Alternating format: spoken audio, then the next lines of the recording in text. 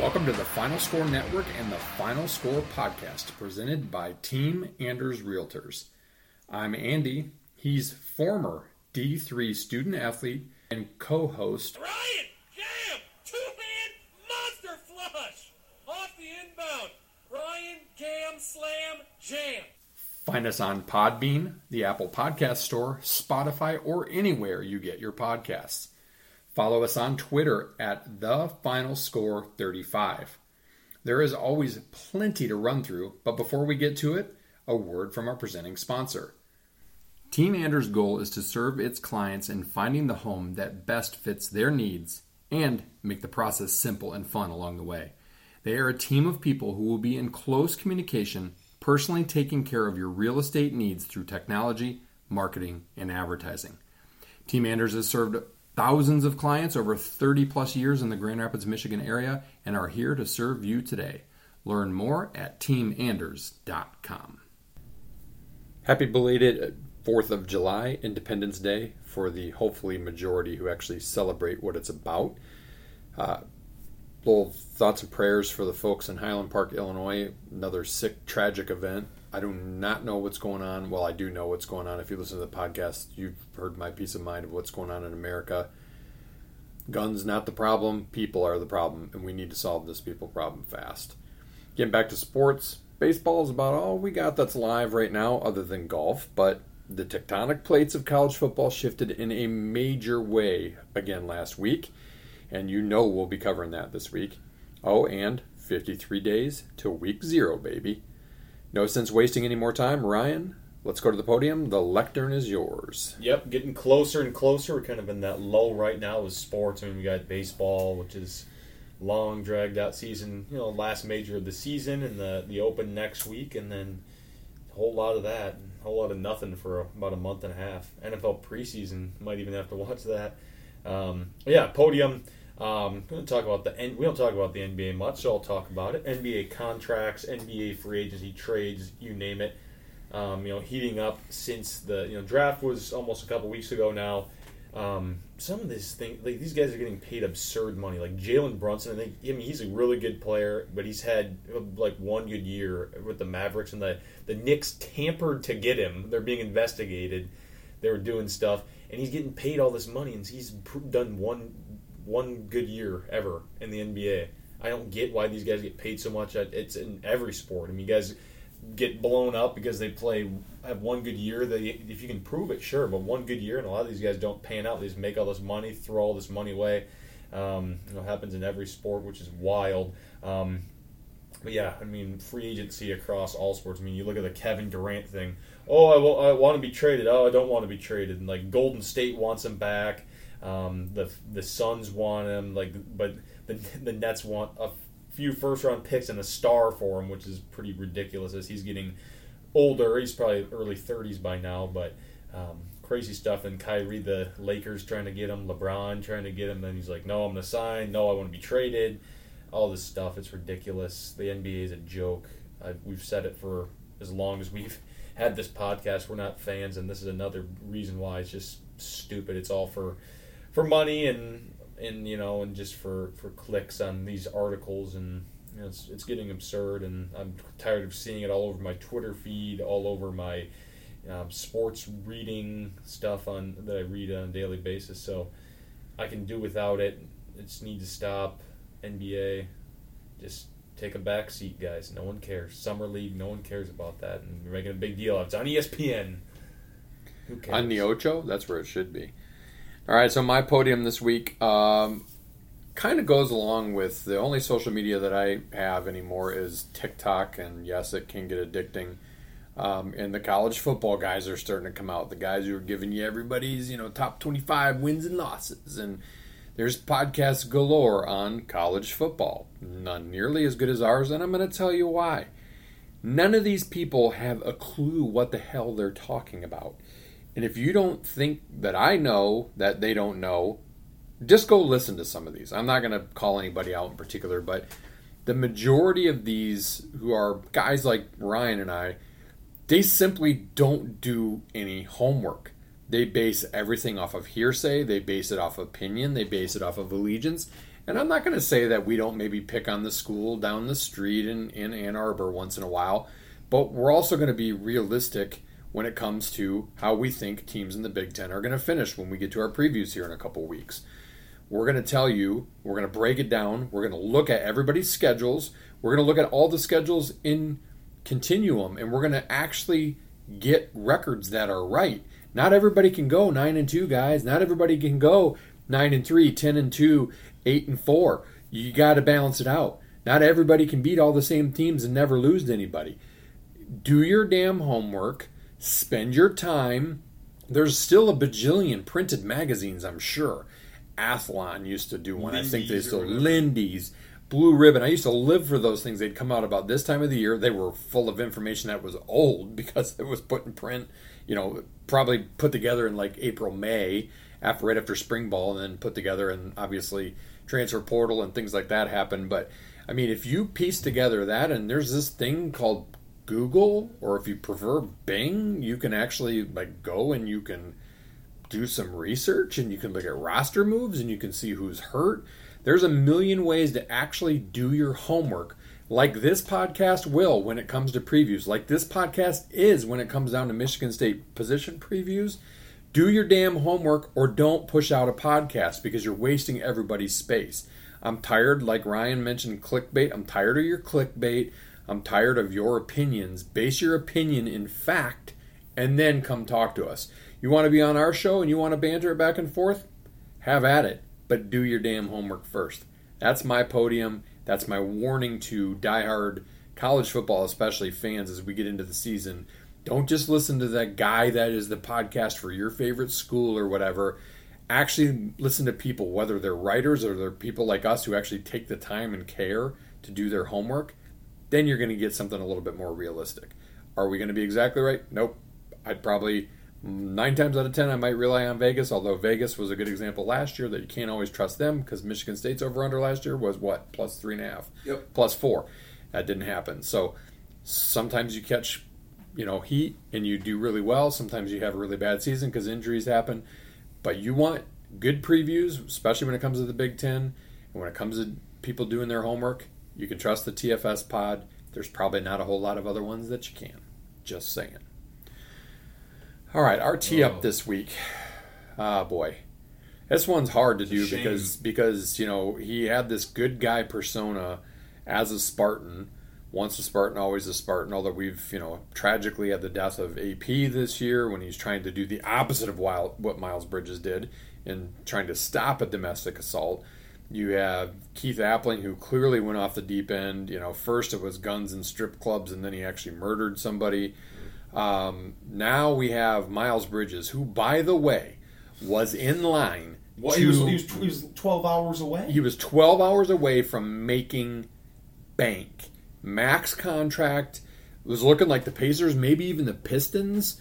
He's been a great example of a slow trajectory in the NBA. If you do pay attention, I do pay attention to Michigan State guys. That's about it. He kind of, the first year was all about, man, he's a monster dunker and he dunks with authority, and he was in the dunk contest and didn't pan out on that and whatever, and he was what he was. A couple of crazy highlights. Then you start to pair him with a point guard, and then his dunks are still legendary, but then the rest of his game becomes legendary. I think he was close to 20 a game last year, maybe. He played really well, shot He had really a well. really great year last year. He can defend, he can rebound, he can pass the ball, he can score the ball. But then the dumbass goes, and apparently, according to Ryan, I thought maybe this was a one-time thing. He goes and assaults his baby mama, girlfriend, whatever, doesn't really matter who it was, to the point where she had to go to the hospital. And then we find out a couple of days later this has been going on, and his bros have been covering for him. First of all, find yourself some damn friends who will put you in your place and not allow you to be he's an a rapper, idiot like so that. he can do that. Yeah, I'm even more disappointed because he's a Spartan and I thought he was a good guy. This is a supposed role model, and you're just like most of the other high-profile athletes who think you're above the law. You can dink around with the cops. You can beat up on women. You can do your drugs. I don't get it. It's sickening. It's disappointing. I'm sorry, Miles. A good thing we don't have anything of you in our Spartan No, basement. yeah, We we do. have We Keith do Appling. have a Keith Appling picture somewhere, but I'm glad we don't have a senior day because you never made it to senior day. Kissing the S because we would have had to take that down and put it in the fire pit. I mean, you just blew your life up. Kind of like the wide receiver. What was his name for the Raiders last year? That was Henry doing Ruggs. 100 and some and killed a woman, Yeah. drunk driving. I mean, when are you athletes and entertainers and just people in society gonna learn? When are you gonna learn? Oh, I'll tell you when you've got buddies that will tell you, Miles, knock it off. It's not cool to beat up on women. It's not cool to drink and drive. It's not cool to this or that. I hope you go to jail.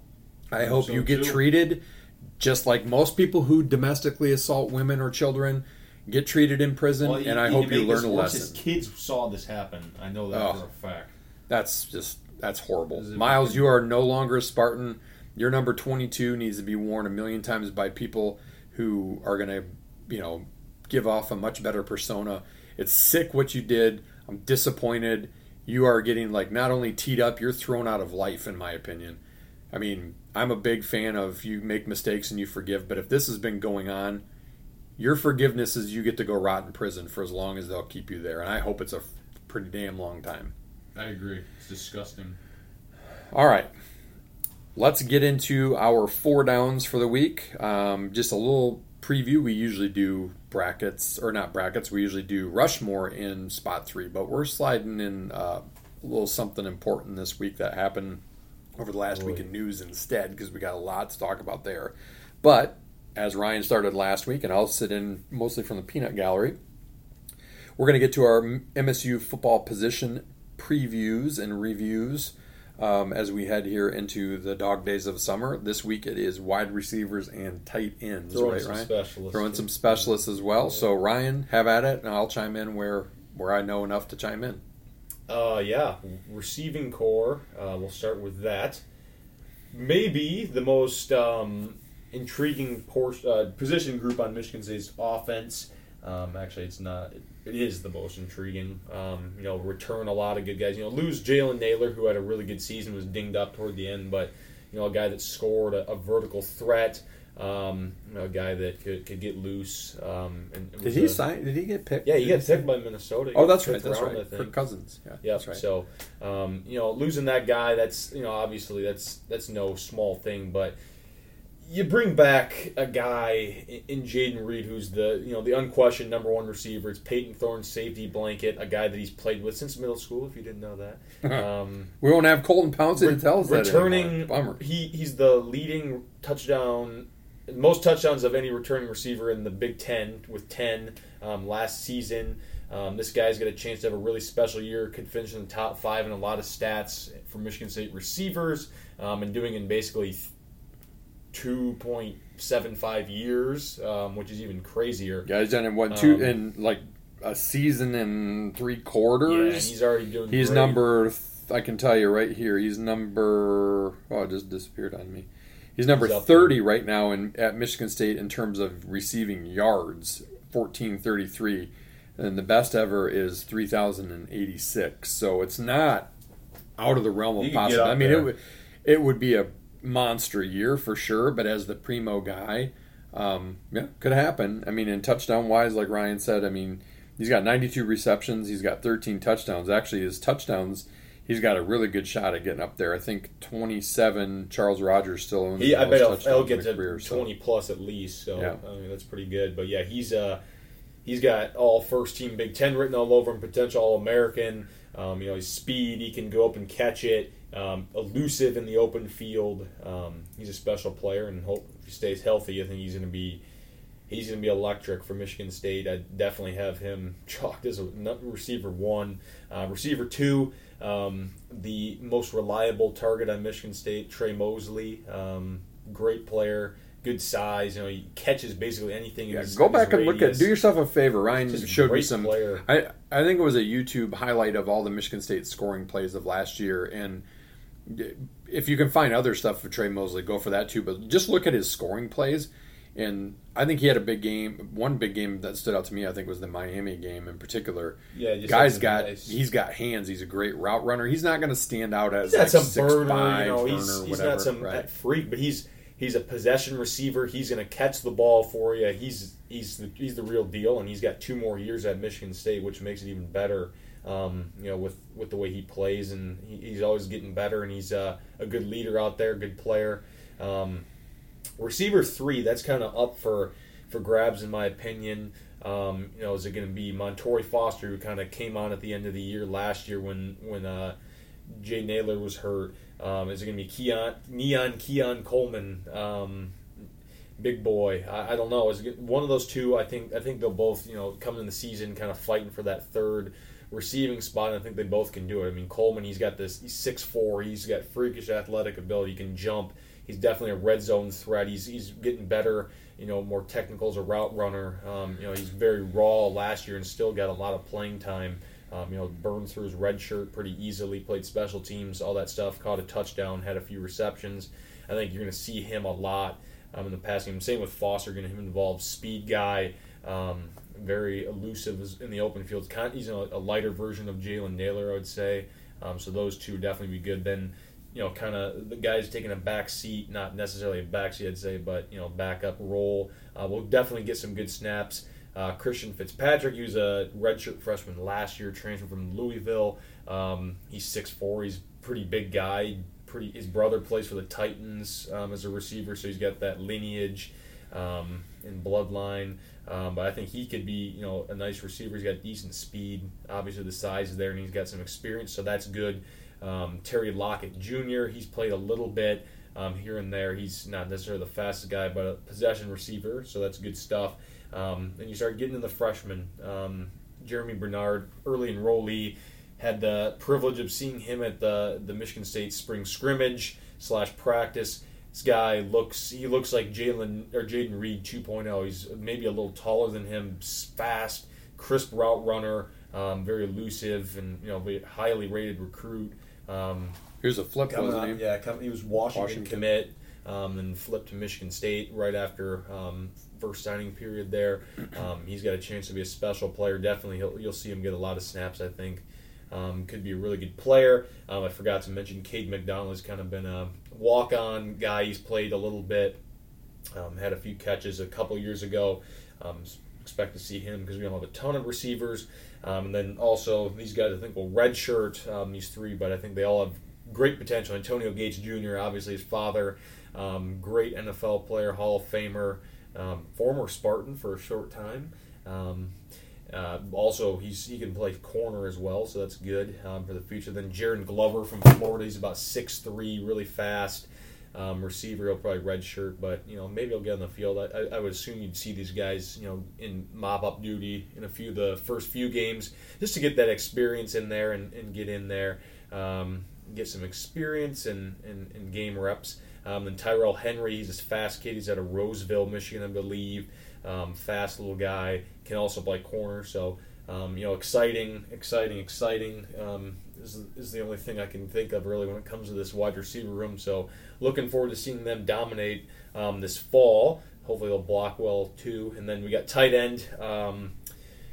Position last year we were, could Hayward make that, that jump, and he did. He's gone. Obviously, got picked by the Steelers, late in the draft. But you bring back a guy in Malik Carr. Who's just oozing with potential. 6'5", 240, can move. He's got to get better as a blocker. There's no doubt about that. But hopefully he's improved that this offseason. I think he's got Kyle Pitts potential.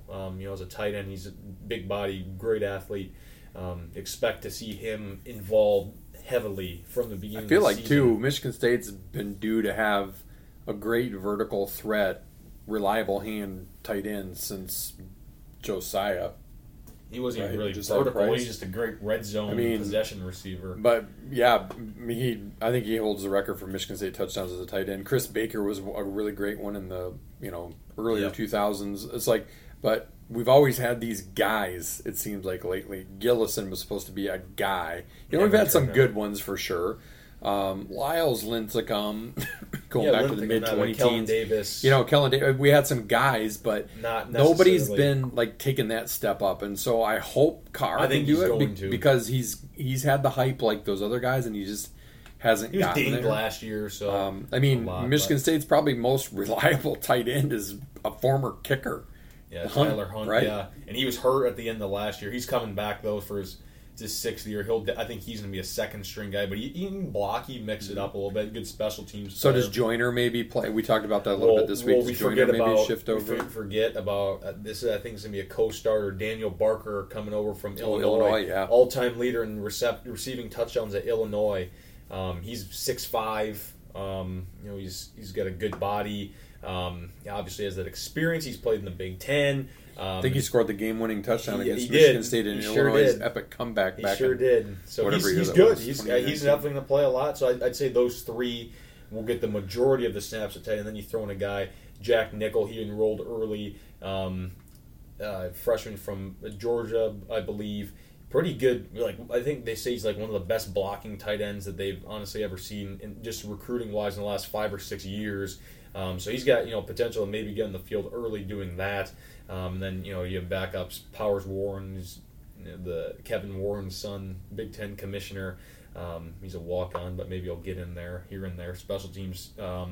Berghorst from Zeeland. Hopefully he'll get in there. Special team guy. Then Michael Mansuas. He'll be a freshman, kind of late bloomer from Phoenix area.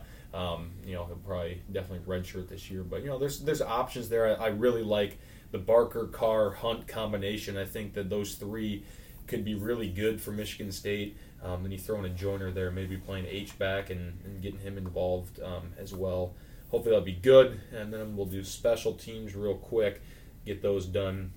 Kick return, definitely put Jaden Reed back there. I mean, I don't necessarily like it because I don't want him to get hurt, but whatever. Then maybe Montori Foster, and then Jordan Sims I kind of had as a maybe guy. I've always just said, get a guy that's young, doesn't really kind of buried on the depth chart, receiver, corner, running Give him a chance back. to shine. Just say, you know what, we're going to teach you to be a return specialist. You're going to catch the ball and just run. I don't know why you don't do that. There was an era in the NFL where guys would get picked Devin for Hester. just being that, right? Like Mel Farr, superstar from the Lions. I mean, there was a day for that, so why not? Like, I know it's a little harder to return kicks anymore, but still, I agree with Ryan. I hate to have your number one guy. Now, we saw what Reed did last year. He was the first one since like 71 that had Yeah, Two he's punt the returns for unquestioned touchdown. punt returner. punt return worries me a little bit less usually. Yeah, punt's fine. But Kick return return is worries me a bit. worries a little bit more. Injury-wise. So Long see. snapper, Hank Pepper, he was last year. Hopefully he'll have all the snaps on target. Punter, Bryce Behringer, number one specialist for next year's draft, according to ESPN. Pretty cool. crazy. We didn't think we had a punter last year. Yeah, and he he ended was up being second to a guy that good. got drafted. Really, really good. So hopefully he'll continue that. And Evan Morris, I think, will be his backup. He's kind of bounced between kicking, punting, all that stuff. And then kicker, big question mark. Coughlin, after 35 years as a starter, leaves. Rusnak's coming back. That lefty kind of sucked. He had like a club on his arm. He missed 2 extra points, I think, in a Yeah, few down the field goals. stretch He's not last year. good. Jack Stone. Will he wear number 4 is the question because the last several Stone kickers better have wear worn number 4. He better. That's I been the think he kicker will. number at Michigan State Yep. for a while. Geiger, Conroy. Coughlin, Conroy. Yep. Swenson was 14. Right. What was Rayner? He was 16, I think. Rayner was 16. Yeah, Yeah, he's a good but one. Jack Stone, he's one of the top-rated kickers in the 2022 class. So hopefully he can be serviceable and hit some long kicks. And that will decide some games, especially in Big Ten football. Smash Mouth. So yeah, those are the specialists. Next, we could probably dive into the trenches, offensive line, defensive line. So yep, be on the lookout for that. Then after that, we'll do linebackers and corner. Then we'll start getting into some Big Ten football preview, roster previews, schedule previews, all that fun stuff. Yeah, it's right around the corner. Hard to believe. Like I said, Can't wait. 53 days to week 0. So, and there's a couple Big Ten teams playing week 0. So we'll be getting on those previews here pretty soon. So, all right, weekly bracket in second down.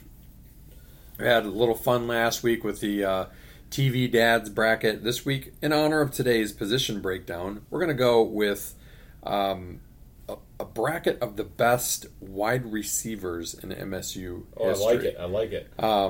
There's a lot of guys that I'm sure that I left out, but these, and this only goes back as far as I remember seeing guys play. Okay. So Ryan, some of these would have to be highlight guys for you, but I did try to break it down by the era a little bit. So the first bracket, we've got our 70s and 80s guys. We've got number one Kirk Gibson, who still holds the single season record yards per catch here. I'll tell you, 21 yards per catch, just ahead of Charles Rogers. No, that's actually his career. I think his senior year though, he was like 23 yards per catch, something crazy. So you have Kirk Gibson, the number one seed, facing off against Mark Ingram. Yes, the father of running back Mark Ingram. I believe he did for like fraud or financial fraud or something like that. Ingram was a great receiver for some pretty average Michigan State teams as it shifted to the Perlis era in the mid 80s. And quite frankly, we didn't throw the ball that much, especially when Lorenzo White was around. But Mark Ingram was another guy that was a stud. I mean, he's right up there. He's 13th all time. Again, these are based on receiving yards at 1944 yards, so 20 and a half yards per catch, 14 touchdowns. So I mean, he's ranked the number 13 wide receiver in terms of that, and only on 95 catches. Wow. So everybody else in the top 24, just to put it into perspective, every other receiver in the top 24 in Michigan State history has at least 100 catches, and at a quick glance, the closest to him is 106, Gene Washington, and then the next closest is Gibby at 112, and then everybody else is pretty much, well, then you got another 70s guy, Eugene Bird, that's 114, but everybody else is north of 120.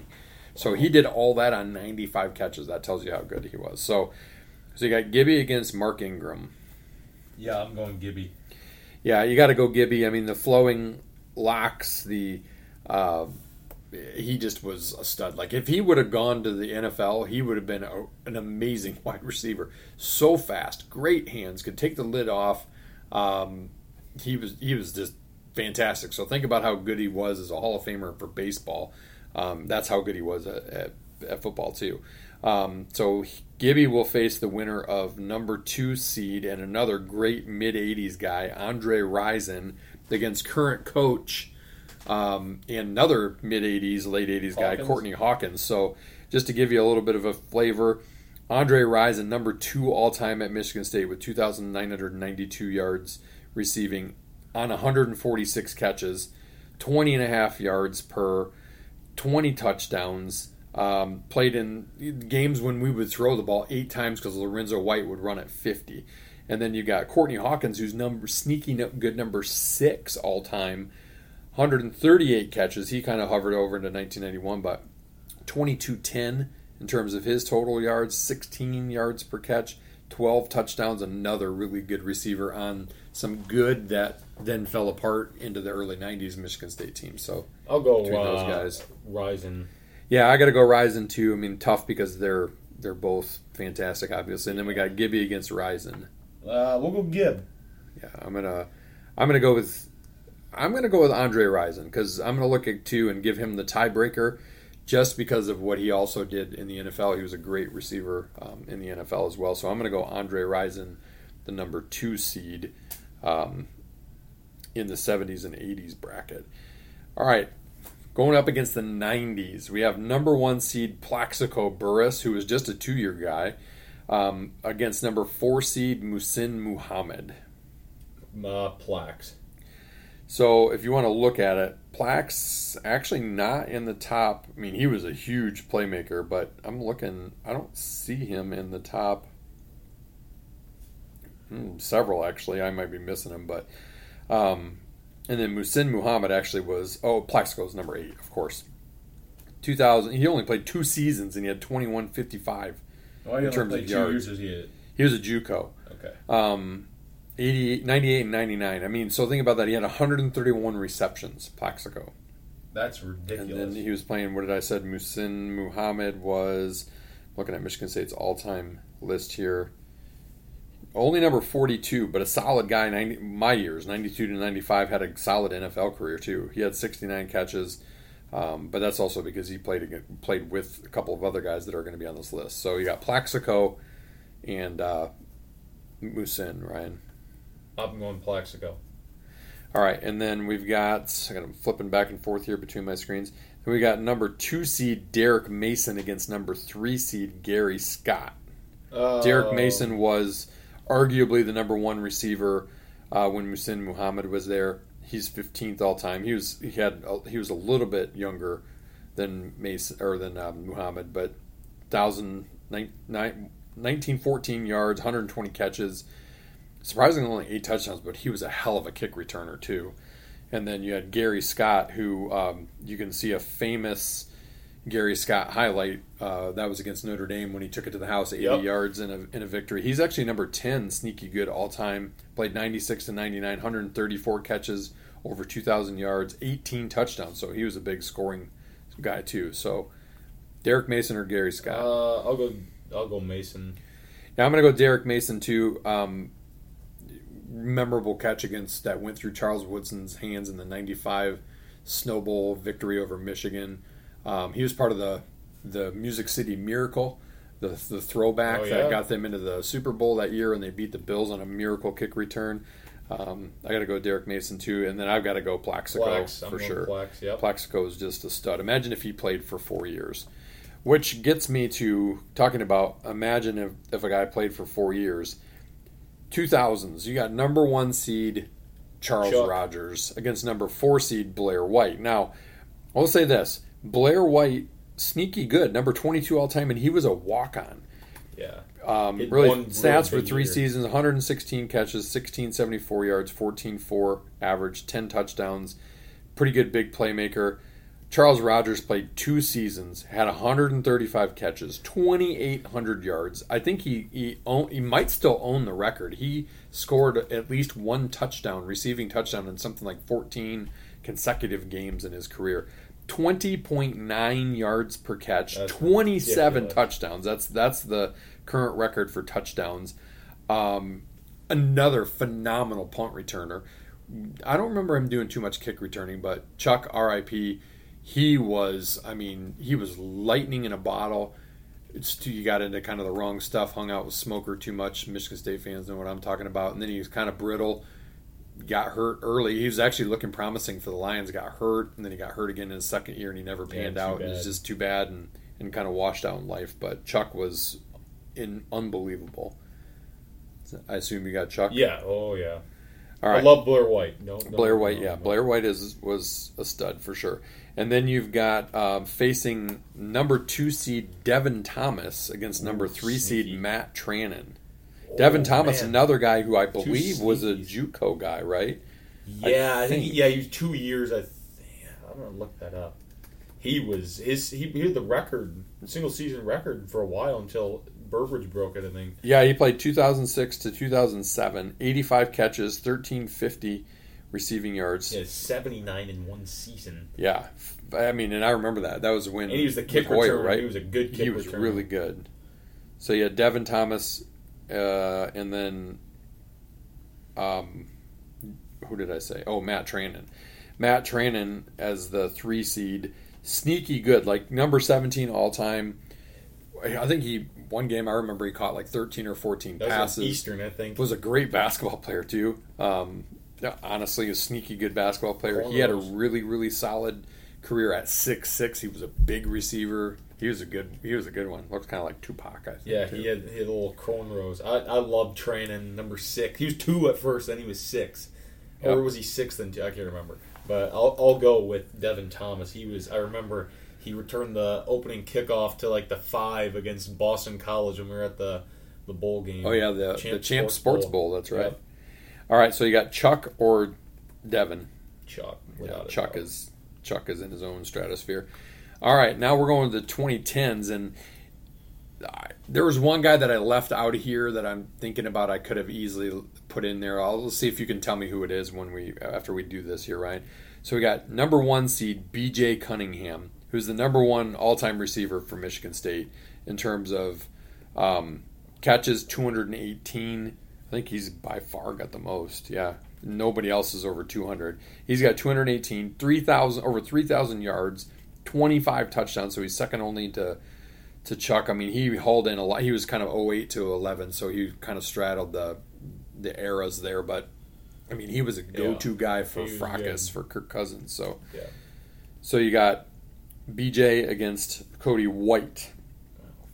Cody White, who washed out left early, but actually Cody White, shocker, number 12 all time. I mean, 143 catches, just a hair under, just a hair under 2,000 yards, 12 touchdowns. Kind of more of a grinder, 13.8 yards per catch, so he's a little bit lighter in the yards per catch, but a good player for sure. Yeah, he's underrated. I kind of forgot about him. BJ was. He was really good. BJ for sure. He was really good. All right, and then you got number 2 seed Aaron Burbridge against number 3 seed Jaden Reed. And tell me a guy that I left off from this era that could have easily been there. Shit, there's so many guys I could name. I mean, who am I missing? I'll give you a couple guys that I didn't necessarily think that hard about, but Keyshawn Martin. He Felton straddled Davis. Darryl Stewart. Yeah. He was Felton more of a Davis. possession guy. Felton Davis. Mark Dell. Mark Dell, number 9 all time. I mean, he was early the 2000s. Yeah. Last year. Keith Nickel, he's pretty far down the list. Let's see. No, the guy that I'm thinking about is the number 5 all-time receiver in terms of yards. Let me think of this. Lippett. Yeah, Tony Lippett. Lippett's one of my favorites. I could have easily gone with him, but I'm like, at this point, I love Tony Lippett. I already put in Cody White, and then I'm like, well, I've got Burbridge and Reed. So just to put it in perspective, Burbridge, who was a stud, I can't believe he didn't make it in the NFL. He got banged up. 165 catches, 2174 yards, 13.2 per catch, 10 touchdowns, so a little bit lighter on the touchdowns. Made some big plays. Against Reed, who we said already in the receiver preview, he's number 30 right now, but climbing. 92 catches, that's going to go probably, if he stays healthy, you got to figure he's going to end up with at least 150. You got to figure yards-wise, he's going to end up with a good, 1,000 yards this year. I mean, he's going to end up in the top 24. If he got 1,000 yards this year, he'd end up number 4 all-time, Reed. Pretty crazy. He's already got 13 touchdowns, 15.6 average as well. So that's a tough one, Burbridge or Reed. I'm going Burbridge. He was consistent for 4 years. That's why I'll do it. But JR's pretty damn good. Yeah, and I'm going to go with JR just because here's a guy that came in from Western. We're like, yeah, he was at Western. He was at a MAC school. Yeah, he played high school, middle school, basketball, everything else with his quarterback. Yeah. The dude just produces. I mean, you saw it in he had 2 touchdowns in the Peach Bowl. Yeah. He's a big play guy. That huge catch on 4th down against Michigan at an epic part of the huge third touchdown quarter against Penn State. In the snow. I mean, just unbelievable. So I took Reed, and so we got BJ and Burbridge for you. I'm gonna go BJ. He's so good. Yeah, and I'm gonna go BJ too because he's the number 1 all time. But Reed, if this is this time next year, it could be Reed. It could be Reed instead. All right, so then you got going to the final 4. You've got Gibby against Plax. Plaxico. I'll go Plaxico. And I've got Andre Rison against Plaxico. Man, I think if you go, I'm going to do a little bit of extrapolation. I mean, Plaxico was 6'4", 6'5". He was fast. He was a bruiser. Like, he destroyed Michigan. I remember that 99 game. But man, if you put Rison in the era where we didn't throw the ball just 10 to 12 times a game, imagine what he would have done. Like, that's how good he was. Is he put up career top 5 numbers? Captain agrees. In an era where, again, it was Lorenzo student body left, student body right, student body up the middle, punt or go for it on 4th and inches, and Rison somehow was one of the best ever. So I'm going to go with Rison over Plax for me. And then We both have Charles Rogers against B.J. Cunningham. Chuck. Yeah, Chuck, I would agree with that. Just legendary. Some of the stories of old coach Steve Marley telling us about how good he was at hoops and how he could just dunk on guys and how electric he was. That just gives you a feel for that. There's some, I can't remember who wrote the story. When he was doing track, it was like 40 degrees outside. He was about to run the 100, and they called his name, the last call, and he walked out of some crappy old car that he was in, grabbed his, stretched to his toes once, and just beat everybody by 30 That was like yards. an LSJ or something like that, I remember. Crazy. Yeah, crazy speed. So then it's, for you, Plax against Chuck. I'll go Chuck. And then for me, it's Rison against Chuck, and I got to go Chuck. R.I.P. Chuck, but that dude was in another stratosphere. And again, imagine, had he played 4 years, I think he was a Prop 48 guy back when Prop 48 was a thing. So he had a city year, then he played 2 years, then he went to the NFL. Man, that guy was a stud. Miss watching him play. All right, that's the bracket contest for this week. We'll have to cook up another good one for next week. Oh, yeah. Best quarterbacks. Moving to third down. So we're going to take a break, like we said in the open this week, on Mount Rushmore. But we'll already give you a preview. Ryan and I decided this when we played today in our third round of golf.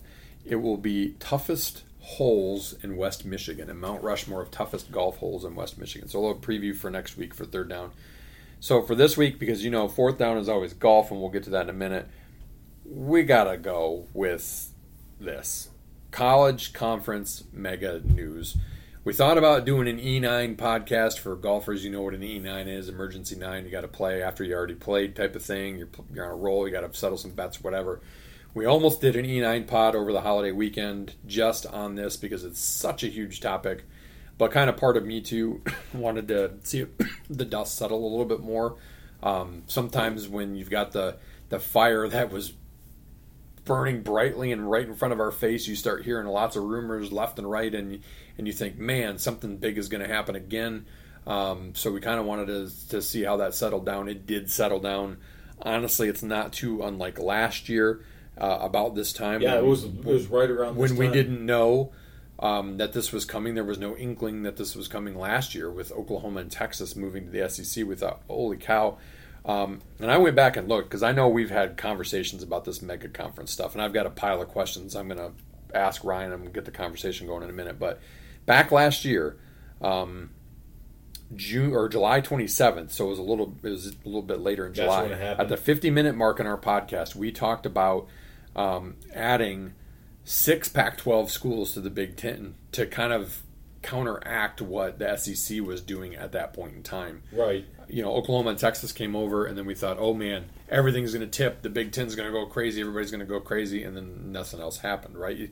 The one thing that happened was originally, or down the road, was the alliance. The alliance, the gentleman's agreement. Which now we're seeing what the alliance was. But then, interestingly, if you want to go back to our history, because we have a history on predicting some of these things a little bit, we actually did a podcast last year in May, on May 19th. At about the 8:30 mark, we talked about our ideal conference state for college football. And I had come up with a plan for 12 10-team conferences and everybody playing everybody in their conference, and then, a couple of preseason or, out-of-conference games and how it was all going to work. Clearly, I didn't think about the TV aspect, which is a huge part of this. The biggest part. But so let's just say we've got a little bit of history if you want to listen back and have a laugh or whatever. But first of all, let's start with this, Ryan. This was about what? This time? No, it's probably like Wednesday, Thursday last week, right? When this all went down. I think it was Thursday. It was Thursday. Scale of 1 to 10.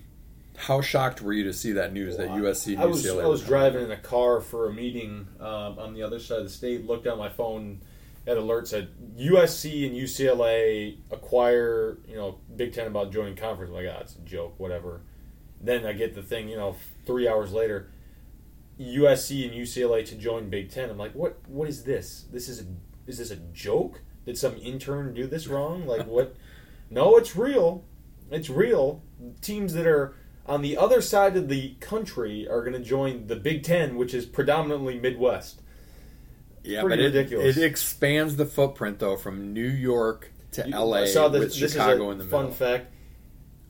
The distance from USC to Rutgers, it's closer for USC to go to Honduras than it would be to go to Rutgers. That's Why the hell would they ever go to Honduras? I don't know. But That's just to Central America than it is to go to a conference opponent. so 1 to 10, then what's your shock? What was your shock? I was level? very shocked. I would Probably 9. I would say mine was like a 9, maybe a 10, just because I didn't expect it. No. Like I first heard There's it no from, rumblings about from a it. buddy of mine said, "Hey, this is going to happen." Then Ryan actually told me, "Well, there might be some more. There's rumors that more teams want to get in, blah blah blah." And I'm thinking, "Whoa!" And here's the reason I was like, "Whoa!" A year ago wouldn't have been a big whoa because we were talking about it, but it had been a year. There's been no leak. I mean, Yeah. with social media between Instagram and Facebook and Twitter, and for God's sake, LinkedIn, which is supposed to be a networking thing and has become quasi like TikTok / meets Twitter meets Facebook, which I can't stand. But anyway, that's another topic for another type of podcast. With all that stuff, not one Big Ten president or AD said anything. I mean, maybe they had threats from Kevin Warren. I don't know. But, I mean, an inquiry went out from the best I can tell 10 days before that announcement came out and said, all right, we're doing a final viability check. Now, I'm going to assume that they had some conversations behind closed doors prior, so it wasn't like a shock. But a final inquiry went with a viability, and I don't know what the numbers were, but it was unanimous, obviously, or at least it was a majority rules that voted for it. I can't imagine anybody in the Big Ten, especially the little guys, quote unquote, the Rutgers, the Purdues, the Minnesotas, even the not huge draws, the Indianas. When we're talking about football, saying no to this because the TV dollars are gonna be insane. Oh, We know the Big Ten. The bidding. The timing makes sense because the Big Ten, as we talked about, I think in the last couple weeks on the podcast, we in fact asked the question, where do we want the Big Ten to end up? We already know that Fox is going to get, they have a 51% stake in what's going to happen. So where they've settled out the rest, is it all Fox? Is it a mix of some streaming? Is it Fox plus CBS? Is it Fox plus NBC? That remains to be seen. But the pot just got way bigger for the Big Ten and all the schools when you add the LA market. And yes, UCLA and USC are in a pro sports town, Los Angeles, but it's still Los Angeles, one of the top 2 or 3 biggest cities in the country. All the West Coast audience is going to come with it. And let's think about it. Like UCLA, and we're only talking about football here, but like UCLA, Michigan, UCLA, Ohio State, UCLA, Michigan State. There's some history there. UCLA, Wisconsin. I mean, Penn State. But then you've got USC, who's got a huge steeped tradition. USC, Ohio State. I mean, that's, I think, the most commonly played Rose Bowl in history. USC is the most common opponent ever in Rose Bowl history. So yeah, USC, Ohio State, USC, Michigan, USC, Michigan State. I mean, there's some battles that have been between them. 1987 comes to mind when Michigan State beat them on Labor Day night in East Lansing and then beat them in the Rose Bowl to end that season. I mean, there's some great, big game ability that comes with this. Now, we're going to get into some of the other logistics of it are a little bit funky, obviously. Especially, not so much maybe for football. For the, not even, maybe a little bit for basketball, though we'll leave basketball for another time. But for the Olympic sports, yes. That's questionable, maybe. But, I mean, hey, the Big Ten can go west, and these schools had to go remote for how long with this with COVID? That made all these schools button up and keep people online. So it's not like they can't do class online, that these kids can't do this. I mean, the NCAA tournament was played in a bubble in 2021 for a month. These kids did it while they were still in school. So I think that part can be done. It's a long way to travel for sure, but crazy. I mean, I was definitely 10 shocked. Yeah. Again, last year at this time, I would have been like, oh no, it's not a shock at all. Big Ten's making a reaction. But the fact that the Big Ten took their time, and again, presumably had a lot of closed door conversations before they brought everybody else in the fold and decided this, kudos to them in this day and age for keeping Yeah, the for wraps that, on how that. did that not get leaked? That's huge. But I don't think the SEC really leaked their stuff either. So SEC's it. I don't know. But all right. So the question next, Ryan. Where do things go next? So you're already hearing. Well, Notre Dame, do they come in? What are they going to do? And not even just for the Big Ten, but for mega conference. What's the realignment ACC overall. going to do? Are they going to, Caesar said the team's going to jump ship. The newest thing is the Big 12 is trying to get 6 Pac-12 teams in it. And the Big 12 is currently 10 teams, right? With the new Correct. changes. Well, 12 until next year, then they're 10. Yeah, no. When Texas and Oklahoma go away, right? Well, no, BYU. Do they give them whoever. 12? BYU, Cincy, and there's Houston, right? Houston, and then SMU. Maybe I can't remember. I who can't the even other- keep up on They're it. joining it, so it might be But yeah. They'll because -2 it'll be 8 because it's 10 right now. That'd be 8 plus 4 back to 12. back to 12. So it'd be back to 12. And then they're looking at getting 6 to get up to 18. That tells me the Big 12 is saying there's going to be 4 conferences. I'm going to tell you right now, I don't know if it's going to happen yet this year, if it's going to happen next year, it's going to happen in 5 years, maybe it's going to be 10 years. There are going to be 2 conferences. Yep. That's my prediction. It's going to be the agree. SEC, and it's SEC, going to be Big the Ten. Big Ten, and it's going to be like the old AFL, NFL, or in today's AFC, NFC. And think about how that's going to come together, how the playoffs would come together and all that stuff. So Big 12 can jockey all they want right now. ACC can bite their fingernails It's and figure out collateral what's going to go on. damage. Is what it is. They're going to maybe even scoop up some of these smaller schools that might not have a play in the mega conference, but we'll get into that in a minute. So I do think, where do things go next? So Notre Dame, Ryan, you mentioned, they're a huge player in this, Huge. but Notre Dame's still sitting kind of in the catbird seat. They've kind of always been unaffiliated. There's a good story that I was reminded of from my buddy Chris, our longtime regular listener. Back in, it was like late 1800s when Notre Dame applied to the Big Ten, they left something off their application. I can't remember what it was. I don't have it handy in front of me. Chris had sent it.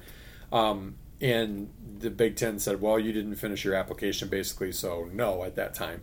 So then they applied again, and I want to say it was like the 19 teens or the 1920s, and Fielding Yost in Michigan pretty much put the complete kibosh on it. They didn't want it to happen, just like they didn't want Michigan State to, in the future, join the Big Ten, which is why Michigan State and Notre Dame have had an alliance, because back in the 40s, Notre Dame said, screw you, Michigan, you already screwed us over, you're not going to screw over our buddies at Michigan State. So Notre Dame, since then, the Big Ten went calling, I believe, after Nebraska was added in the late 90s, and Notre Dame said, no, pound sand, we're staying independent. Of course, they've affiliated themselves in the last 5 to 7 years with the ACC for their Olympic sports, for basketball, for things like that. Here's the thing. The SEC and the Big Ten are going to go after Notre Dame. It's going to have to take a shift of it really looking like my prediction is going to come to fruition, which is a huge Big Ten and a huge SEC for Notre Dame to get off the pot and go to one or the other. And I think it makes the most realistic sense academically, geographically, competitively with some of the other teams in there that they have a history with, like USC, for them to go to the Big Ten. So I don't think that happens next. I don't think that's the next shoe to drop. I think, Ryan, I agree with you. I could see some of these other moves, some of these other ancillary schools from the Pac-12 maybe going, we're in panic mode. There's Like Arizona, kind of the State. Colorado, Oregon State, kind of like the fringe schools. But the problem is the Big 12, when Oklahoma and Texas go, it's going to be kind of a fringe school conference because Yeah, it's kind of a Texas Tech, it's they have Iowa State, Baylor. it's like Baylor, it's none of the big boys, and they're going to not get the big boys from the Pac-12, because this is what I'm telling you is going to happen. My prediction is, and I'm not going to say what order, the SEC goes calling to a few schools, namely Clemson, Miami, Florida State. I think that's the next big move that tips the Big Ten, or the Big Ten doing this, which would be Oregon, Washington, and maybe Utah, because they all fit the academic profile as well. I think I think that's probably your next big thing, and maybe make it 4 schools just so then it's even and both teams have 20 team conferences. So let's just say the SEC, in whatever order it happens, Clemson, Florida State, Miami, and I don't know, who else you think from the ACC goes to North Carolina, maybe like a Carolina. or Georgia Tech. Yeah, Georgia Tech. I mean, because you got to kind of like Pitt, Syracuse. I think those teams don't go. So I think let's just say it's those 3 for sure. Those 3 kingpins, and then maybe a North Carolina goes to the SEC. And then I think the Big Ten goes back if Notre Dame doesn't get a little angsty at that time, which they might, because then they may see the handwriting on the wall. I think the Big Ten goes and grabs Oregon, Washington, and probably maybe even like Stanford and Cal potentially, or they grab Utah. Yeah. I'm trying to think of another thing that I saw there. Those are 3 of the teams that came to mind. I think honestly, if it goes to a 20 and 20, I think Notre Dame's going to start to sweat it a little bit, and it would be Washington, Stanford, maybe like a Utah and Notre Dame would come to the Big Ten. Yeah. And then you'd have 2 20-team conferences. The ACC would pretty much be on its deathbed. The Big 12 would be full of really mid-major, almost kind of like your non-Power 5 schools. And then the rest of it kind of shakes out, and there's not a home for everybody. That's not a question I had on my list right now, but let's say this, Ryan. So if we get to this, where there's 2 mega conferences, how many teams are in each of those conferences? 24. You think 24? Uh-huh. So you think There's gonna be 48 a lot teams. of teams that So get it's left an out. NFL and a half, basically. Yeah. And then maybe you have 6 teams from each side make the playoffs, and then you have your Super Bowl. Here's where I think the bowl games could stay in play. You take your big traditional bowl games where they still keep a home, like the New Year's Six now. Take that, and those become for those 12 playoff games, or those 6 playoff games, I guess you would, for 6 playoff teams, if that's what it is. Those become your bowls stay in play for that. And I kind of have to agree with you. I think there's going to be teams like Iowa State, Texas Tech, Colorado, Oklahoma State, teams like that are going to be left on the outside, and they're going to fall into that kind of, I don't know what you would call this. The new Division One, and then they're the new Division One AA, and then you have the FCS as the current FCS. Right. And so the beauty of that could be that these schools that really legit never would have a chance to win a national championship can vie for their own national championship. Yeah. The Memphises, the Cincinnatis, whoever gets left out, maybe it's Georgia Tech, Iowa State. I mean, you got Syracuse in there, you got Pitt, you got West Virginia, you've got Boston College. I mean, there's going to be some schools that people are going to go, huh, that are going to get left out of this. Because I tend to agree. I think much bigger than 48 might be a little too unwieldy. Maybe you could get the 56, like 28 each. But I don't know, 24 seems great. 6 teams get in the playoffs, so a quarter of your conference makes the playoffs. It fits kind of the NFL bill. I think you'd have some parity. I mean, so all that in play with a bajillion different options. Are you okay with this movement? I hate it. I just, to me, I love I get, the money part. I get that. I just hate it because I know it's in 5 years it's not going to be what it is, what it ever was. This playoff system, which I liked. If they expand it to 8, 12, whatever, I think that'd be really good. And now you're going to have these super conferences. I think it's going to end up ruining football. I think that throwing the NIL garbage in there, it's the wild, wild west, and it's only going to get worse. There's no regulation. The NCAA is going to cease to exist. There's probably going to become a commissioner of college football. I think the NCAA will cease to exist for college football. Right. Well, for this super conference, but not the NCAA will need to exist still for Division II, Division III. Right. Because here's the thing, I think basketball is unchanged. I mean, the conferences are going to get big, and that's going to get crazy. But beyond that, you don't need to change basketball. I mean, you're changing your league schedules maybe, and some of that stuff kind of tweaks whatever. But I think the beauty of college basketball is it can withstand this because it already has teams that don't even have college football, or they have FCS that are competing for college basketball, like a Villanova, for example. So I don't think it impacts that, so we can throw that to the side. But so you don't like it. And here's the thing. The funny thing is I'm a traditionalist. I've always remember, like, you could the Big Ten got the one bowl game, and it was the Rose Bowl, and you couldn't go 2 years in a row. And it was a great thing. And when Michigan State got to the Rose Bowl back in 2015, they played 14. Unbelievable, because it had been since 1987, and that's how hard it was to get there. So that part of me says, yeah, that sucks. But here's the thing. TV and streaming and everything else is not going to go away for Cincinnati and Memphis and Iowa State and Syracuse and whatever. Their alumni are still going to want to watch them play. And here's the thing.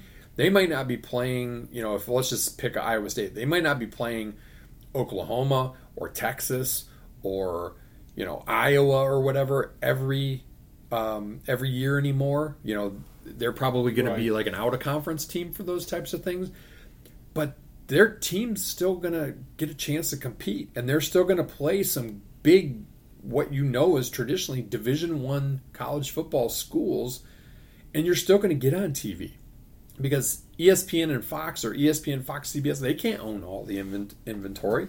They don't. There's too many teams to go around. So I think, yes, does it impact things like the ACC network, Big 12?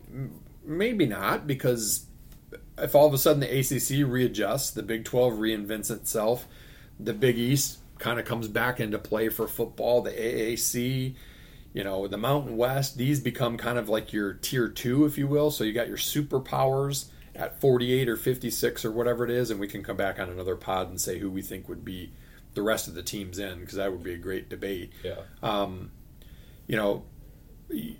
You've got your tier 2, which are still big time college football teams that are going to garner eyeballs on TV. And let's think about the bowl inventory. Like, there's 38, 42, however many bowl games there are now, and barely anybody there, but ESPN keeps adding bowl games. People want to watch. People want to watch their school. Or just anything. And so I think you just get this tier 2 that becomes, the current group of 5. It gets bigger, but I think they vie for their own national championship. And maybe the bowls, the tier B bowls, are in play for them.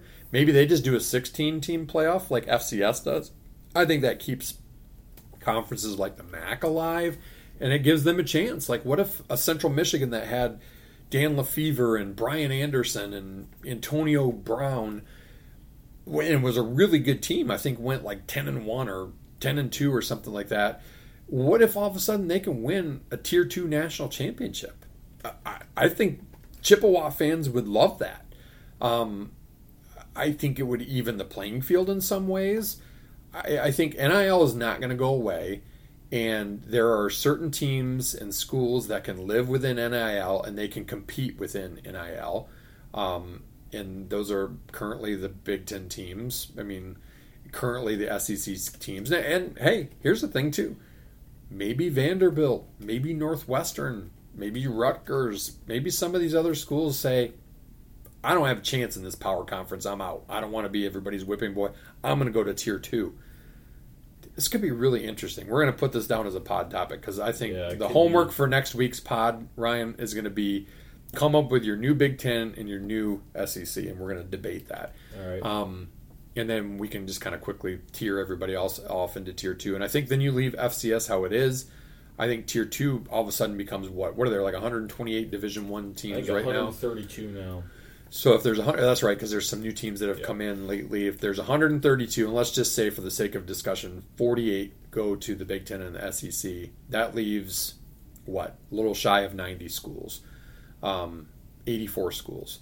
So if you've got 84 schools that all of a sudden don't have to vie with those 48 big boys to play for a national championship, I could see it happening. And honestly, last year at this time, I was like, no, I don't like where this is going. But I'm kind of, I think we're going to get what we want as fans, which is to see marquee matchups all the time, because nobody wants to tune in to the first week in November games in the SEC when they're playing St. Mary's Sister for the Poor, Dumb, and Blind. I mean, and winning 82-0. That does nothing for anybody. All of a sudden, every game is huge. You can do crossovers. And if you still want to do, quote, non-conference games and be able to dip into Tier 2, you can keep some of those traditional rivalries alive. Iowa can still play Iowa State if they're in Tier 2. So what? They're still at the same level. They're just not competing for the same national championship. That's my take on that. And we're definitely going long on this, but I knew that we would. So you're not okay with it. I'm okay with it.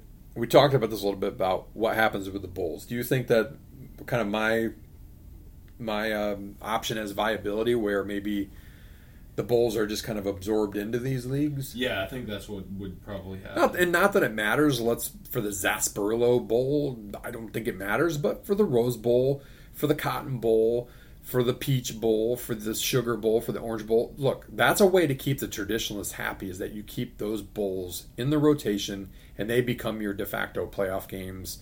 You can maybe rotate how the matchups go, whatever the case may be, whatever you want. I think that would be pretty sweet, to be honest with you. What is the biggest issue you have with this news coming out of the Big Ten? Minus the fact that you're a traditionalist and you... I just think it's going to cost a lot. It's going to be logistical sense. There's no logistical sense to it because it's so far away. I think that's the biggest hurdle. But all of a sudden, the Big Ten spreads from coast to coast, which is crazy. Because even down to Maryland, which is Washington D.C., so it's straight across the coast. The SEC is still pretty. Even adding Oklahoma and Texas, they already had Texas A&M. Oklahoma's one state north of Texas, so that's not that big of a footprint change. The Big Ten is a huge footprint change.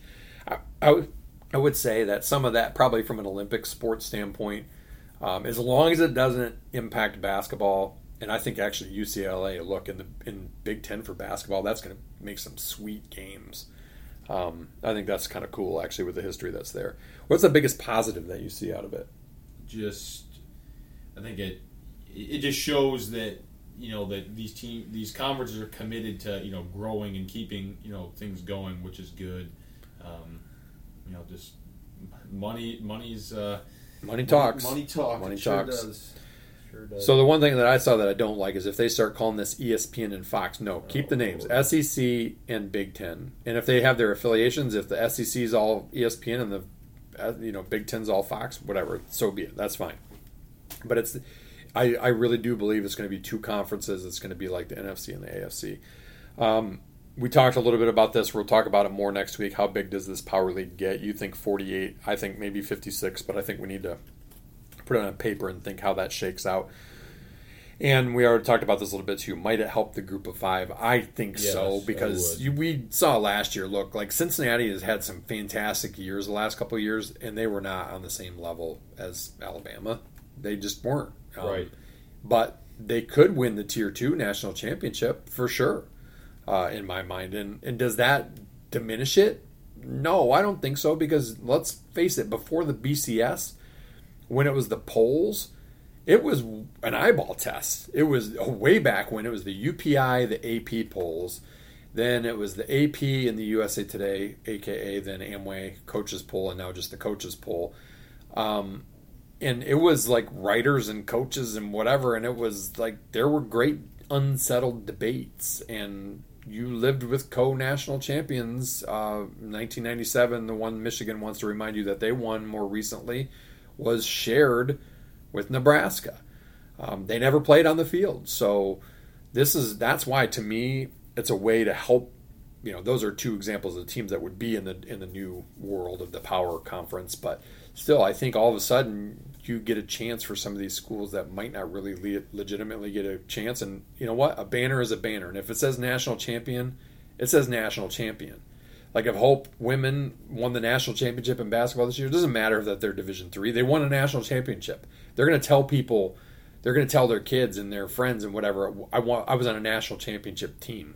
It doesn't matter if you were Tier 1, Tier 2, Division 2, Division 3, NAIA. It doesn't matter. You're last man standing. Plenty more to talk about this. Bravo to the Big Ten. I think well played the way this all went down. Pretty phenomenal, if you ask me, how it all happened. But we'll talk more about it next week. All right. Golf. Let's go to golf. We are going to set our record for our longest pod, but again, I expected that. So, Ryan, how we do contest-wise, we had some flames being thrown back and forth between the leagues, the LIV and the PGA. I did awful. Neither of my guys made the cut. Your guys, I think Berger withdrew. Thigala was T17. Okay, so I'll let I win now. I admittedly didn't see any of it. It was 4th of July didn't really weekend. watch much. We played a lot of golf this weekend. Today was the 3rd time in 4 days that we played. Scottish Open this weekend, then. Scottish Open this weekend. So who do we want to pick for the Scottish Open this week? Which, by the way, is only like 20 minutes from St. Andrews. Yeah, it's DP Tour and PGA First Tour time mix. ever, right? Yeah. Yeah, cool stuff. I'm picking Neiman and Fleetwood. Neiman and Fleetwood. I've got Hovland and Homa. I'm going to go with the H. H and H, baby. Okay. All right, and question of the week, and I'm going to set this question of the week up with this. So you all know, because I talked about in the podcast last week, I had a career round minus 2 quadruple bogeys, shot an 80, net 78 for, handicap purposes at Forest Dunes. Followed it up in the 87 at the Loop course, which is severely undersloped and underrated, so it didn't count on my handicap, but that's neither here nor there. Fast forward to Saturday. Ryan and I play Thornapple Point. If you're from West Michigan, you know it's planes, trains, and automobiles plus boats. There's literally a highway that wraps around it. There's a train track that runs through the middle of it. It's in the glide path for the airport, which is the coolest part. And it's on a river, so there's boats, and there's sometimes loud boats. So it's very optically pleasing. It's also a very difficult course. I went from shooting an 80 to shooting a front 955 and scraping out a 101 net 99 that round. So we're talking a week, 8 days later, a 21 stroke difference on a course not even sloped and rated quite as hard as Forest Dunes. And then Sunday, Ryan and I went and played Makatawa because we have 5 rounds there. Great course. It's private, so you can't just get on there anymore. But and I think I came back and I shot an 82. So 80, 87, 101, 82, and then today I shot an 89. So that just shows you the roller coaster stuff. So the question, Ryan, would you rather break 80 in 10% of your rounds a year, but ride a crazy roller coaster like I just talked about that I did, or be guaranteed to shoot between 80 and 89 every single round in the summer? Probably, so think about this. I'd say I want to be 80. So think about this. Put that in context. We play what? Probably 30. You play more than I do. Let's just say you play 40 times in a year. That means you'd shoot sub 80 4 times in a year, but you could shoot 105. No, I'd rather shoot consistent. Consistent? Yeah. I'm kind of the same. I've broken 80 just minus the net part, an actual straight up, full on count all your strokes. I've broken in 3 times. I've shot a 79. That would be great. It's the holy grail, but I am so, today I was happy because I wasn't playing particularly well to shoot an 89 and break 90. I'm with you. I'd rather be in that 80 to 89 range as well. So quick thing, just wanted to call out, got to say, love Billy Horschel and JT saying it like it is about the LIV Tour. Ryan, you showed me a great Billy Horschel clip today talking about, what do you guys, quit lying, quit hiding behind things. JT calling him out, just be real, be honest. You're doing it for the money. Fine, I'll respect you more. I don't know what these guys think they're hiding. I don't. This whole grow the game, make the game better. How? How? By paying last place in a non-cut event $120,000 plus appearance fees. And what did you say? The guy shot a pair of 80s this week. Who was it? Pat President got $1 million. He got $1 million because he was on the winning team. Are you kidding me? Never mind the fact that you're talking about, and bravo to the people who protested for a good thing in Portland for a change, the 9/11 victims' families who protested because these guys are taking money from the same group that funded the terrorists and the 9/11 attacks. The more that goes on, the more that guys go. I hope we never see them playing golf in a major. I hope the majors say, you know what, fine, you're done. Dustin, Phil, you guys, you've won majors. I don't care. You're done. We don't want you anymore. Because that's the only way that it's going to right-size it, and then maybe the PGA will kind of let them back into the fold. Hate the LIV Tour, hate everything it stands for.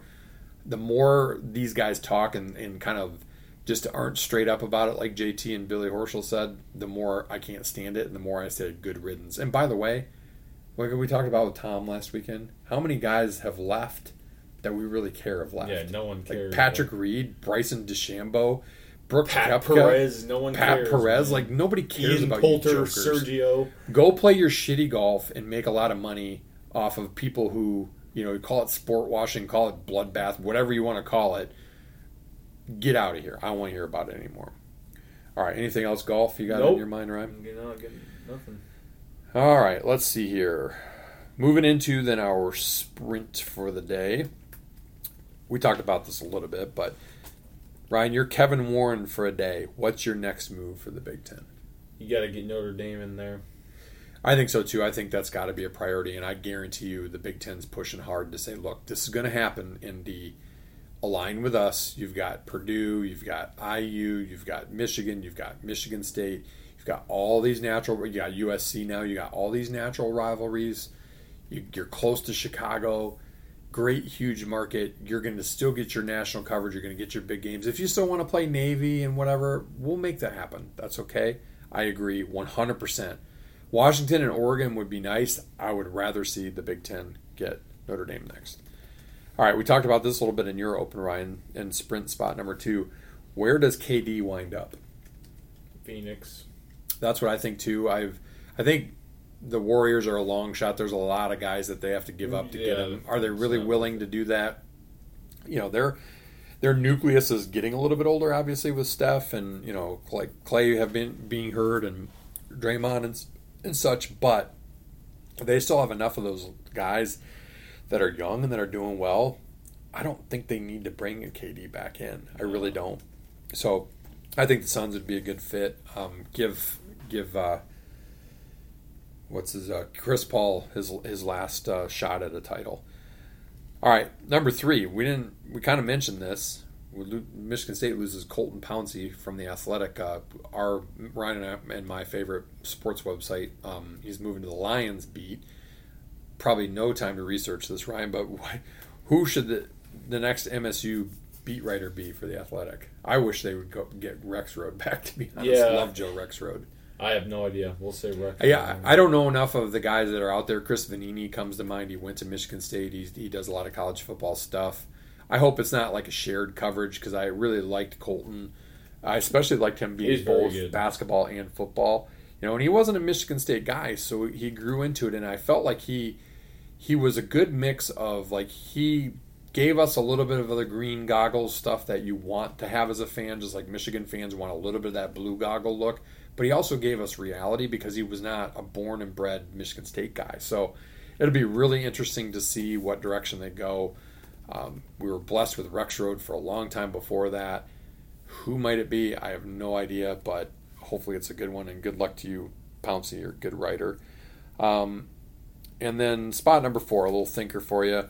In honor of 33 years to the day since the first Seinfeld aired, which character do you most identify with that's on the show? It doesn't have to be a main character. Jeez, that's tough. We'll say Jerry. I don't know. You always say George. You always say George, but I'm going to throw one at you. I'm going to say Putty. I'm Putty. I'm the face painter guy. I'm kind of like the no-nonsense, whatever. I could have said Frank Costanza, another one of my all-time favorites. You're Newman. Yeah, no, I'm not Newman. You're probably closer to George than Jerry, but regardless. All right, Ryan, close us up with some social media stuff. Follow us on Twitter, TikTok, you name it. Pound that like button on Apple Pod. Tell your friends. Give us some stuff you want to hear football-wise. Any questions, golf, you name it. We'll break it down. But yeah, we're getting... I'll say this. If you want to weigh in on the homework for next week, if you want to give us your... If you agree with us, I guess. If you want to give us your future state, Big Ten, SEC, 2-team mega conference or mega league, your breakdown of, do you think it's 48 teams? Do you think it's 56 teams? 24 a league, 28 a piece?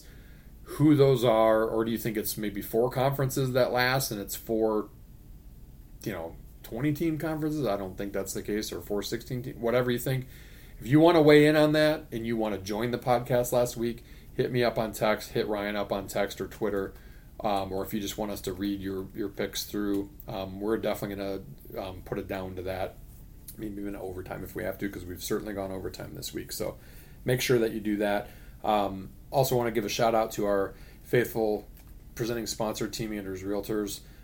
Jim, Donna, Tim, Sean, Liz, the whole crew, great people, great family, great realtors in West Michigan. The market is still hot, so get while the getting's good. If you need more information, visit them at teamanders.com. Meantime, as my guy Putty once smartly asked, how come people don't have dip for dinner?